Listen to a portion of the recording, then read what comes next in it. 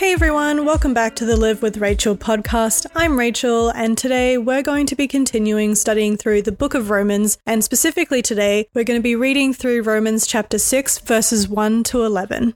So just to recap from the last episode, we've looked at Romans 5, which answered questions like, how can we be sure what Jesus did for us is actually going to last? How is it possible for God to save us through the death of Jesus?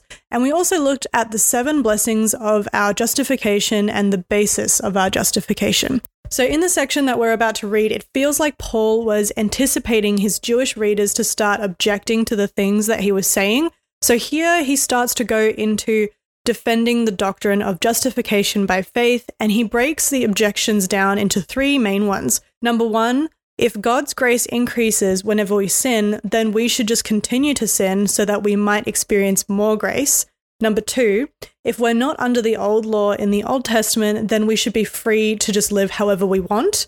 And finally 3, Paul, you've twisted God's laws and you've made them sinful. So that's what the 3 objections that he's going to be breaking down are. So for me personally, we're about to get into why I love the letter of Romans so much, because we still have people asking these questions today and thinking these false assumptions. So I feel like it's super relevant for us today, and I just cannot wait to go through this one. So on the one hand, I feel like you've got people who are legalists and they just get triggered whenever anyone does anything they believe they shouldn't be doing. But on the other hand, you also have the lukewarm people who think that we now have the license to just do whatever we want and we'll still go to heaven no matter what and be right with God and all of that stuff. So this section is really going to get all up into that, and Paul in particular dives deeper into sanctification as well. He actually talks about how we can live our lives in victory, liberty, and security. And he also explains our relationship to our bodies, which here the word they use is the flesh, the law, and the Holy Spirit. And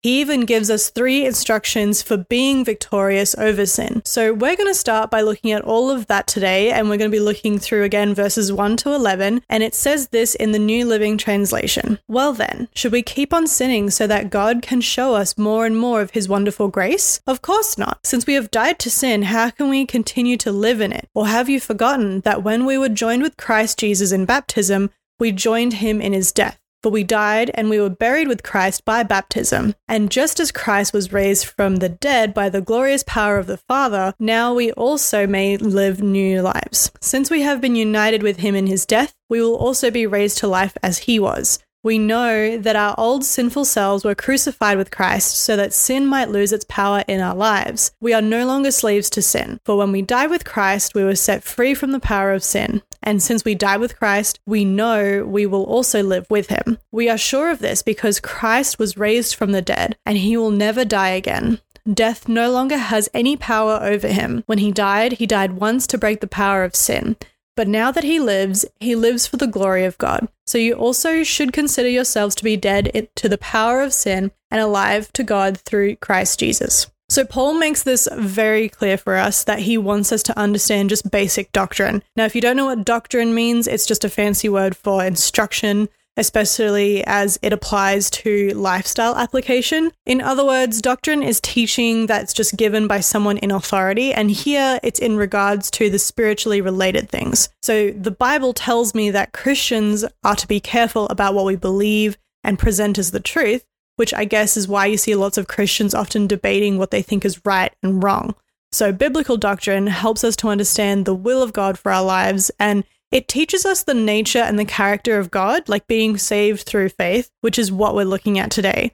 But also the instruction for the church and God's standard of holiness and goodness for our lives. When we accept the Bible as God's word to us, we have a solid foundation for our doctrine. But true biblical doctrine is what incorporates the whole counsel of God according to Acts chapter 20, verse 27. It draws conclusions based on that which seems most closely aligned with the character of God. So whose character, I might add, his character never changes. God is always the same. So if we don't study the word of God God for ourselves, we can't know for certain if we are walking on the path that God designed for us, and more likely, we are able to make mistakes. God ultimately wants us to know his heart and has given us his word, which is the Bible, which we can build godly, Christ-like lives. The more you study true doctrine, the more you'll understand God and yourselves, and if Satan can keep you ignorant, then the more he can keep you helpless and ineffective in life. So when you trust in God and trust what Jesus has done for you, you're in Christ. And I talked about the lingo and stuff like that in earlier podcasts, but once you are in Christ, you're now identified in him too. So whatever happened to Jesus happened to you. When he died, you died. When he rose again, you rose again. And according to the Bible, you are now seated with him in the heavenlies. Because of this new relationship with Jesus, the believer has a totally new relationship to sin. Verses 2-5 say this: "Since we have died to sin, how can we continue to live in it? Or have you forgotten that when we were joined with Christ Jesus in baptism, we joined him in his death? For we died and were buried with Christ by baptism. And just as Christ was raised from the dead by the glorious power of the Father, now we also may live new lives. Since we have been united with him in his death, we will also be raised to life as he was." So here Paul talks about baptism, and I'm not going to go too much into water baptism or spiritual baptism, which is receiving the Holy Spirit when you become a new believer. But basically, when a person trusts in Jesus, they're immediately born into the family of God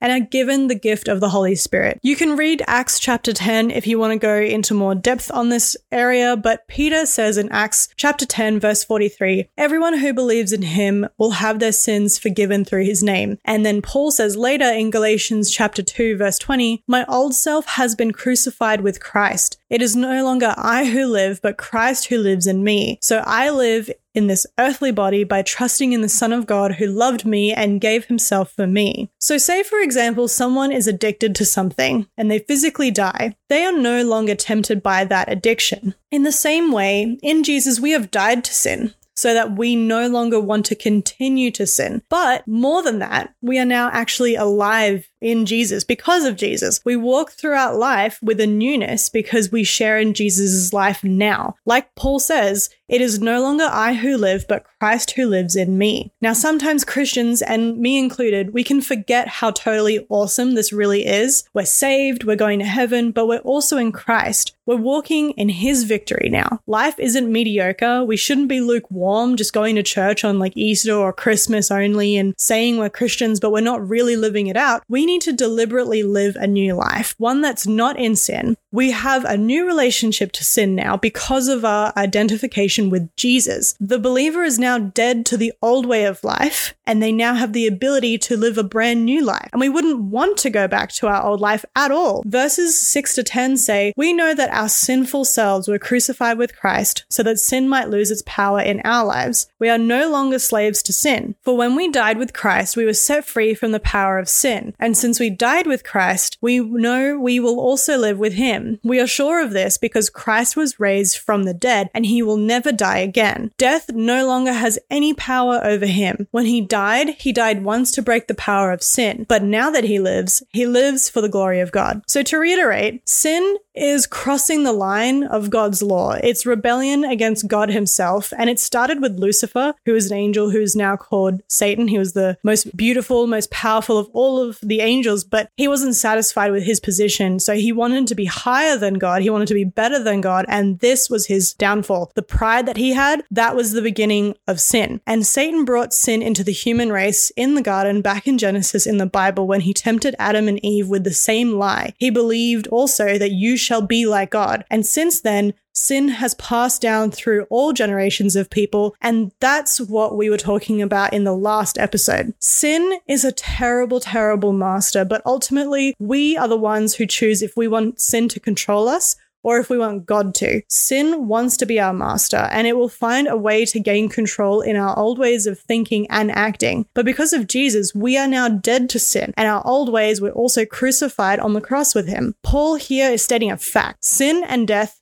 have no control over Jesus because Jesus broke the power of sin. Anyone who is living a sinful lifestyle yet claiming to be a Christian is either lying, is self-deceived, or is a person who is going to experience God's judgment and discipline ultimately. The difference between a sinning unbeliever and a sinning believer is one that will love it and the other will absolutely hate it. A believing person who messes up will regret it, confess what they've done, and wishes to never do it again, and will seek God's power and grace to avoid it again in the future. It's not about how much sin can I get away with now that I'm a Christian, or how far can I go before I start to sin, but the real question should be how much can you avoid even the appearance of sin in the future? Lastly, verse 11 says this, "So you also should consider yourselves to be dead to the power of sin and alive to God through Christ Jesus." The word consider here is also the word reckon, which means to put onto one's account. So simply to believe what God says in his word is really true in your life. Paul isn't saying to just feel like you're dead to sin or to fully understand it, but to actually act on it and claim it for yourself. It's like when you get a pay slip from work after you finish a shift and it tells you that you will be paid a certain amount by the end of the week. You believe the pay slip because you believe that you will have money in your account because you have gone and done the work. So the word considering here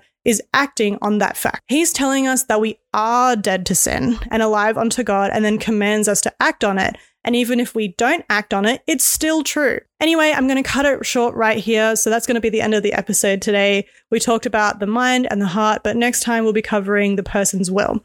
And we'll pick up right off where we left off in the next one. Anyway, I hope you enjoyed today's episode, and I'll catch you in the next one. Bye, everyone.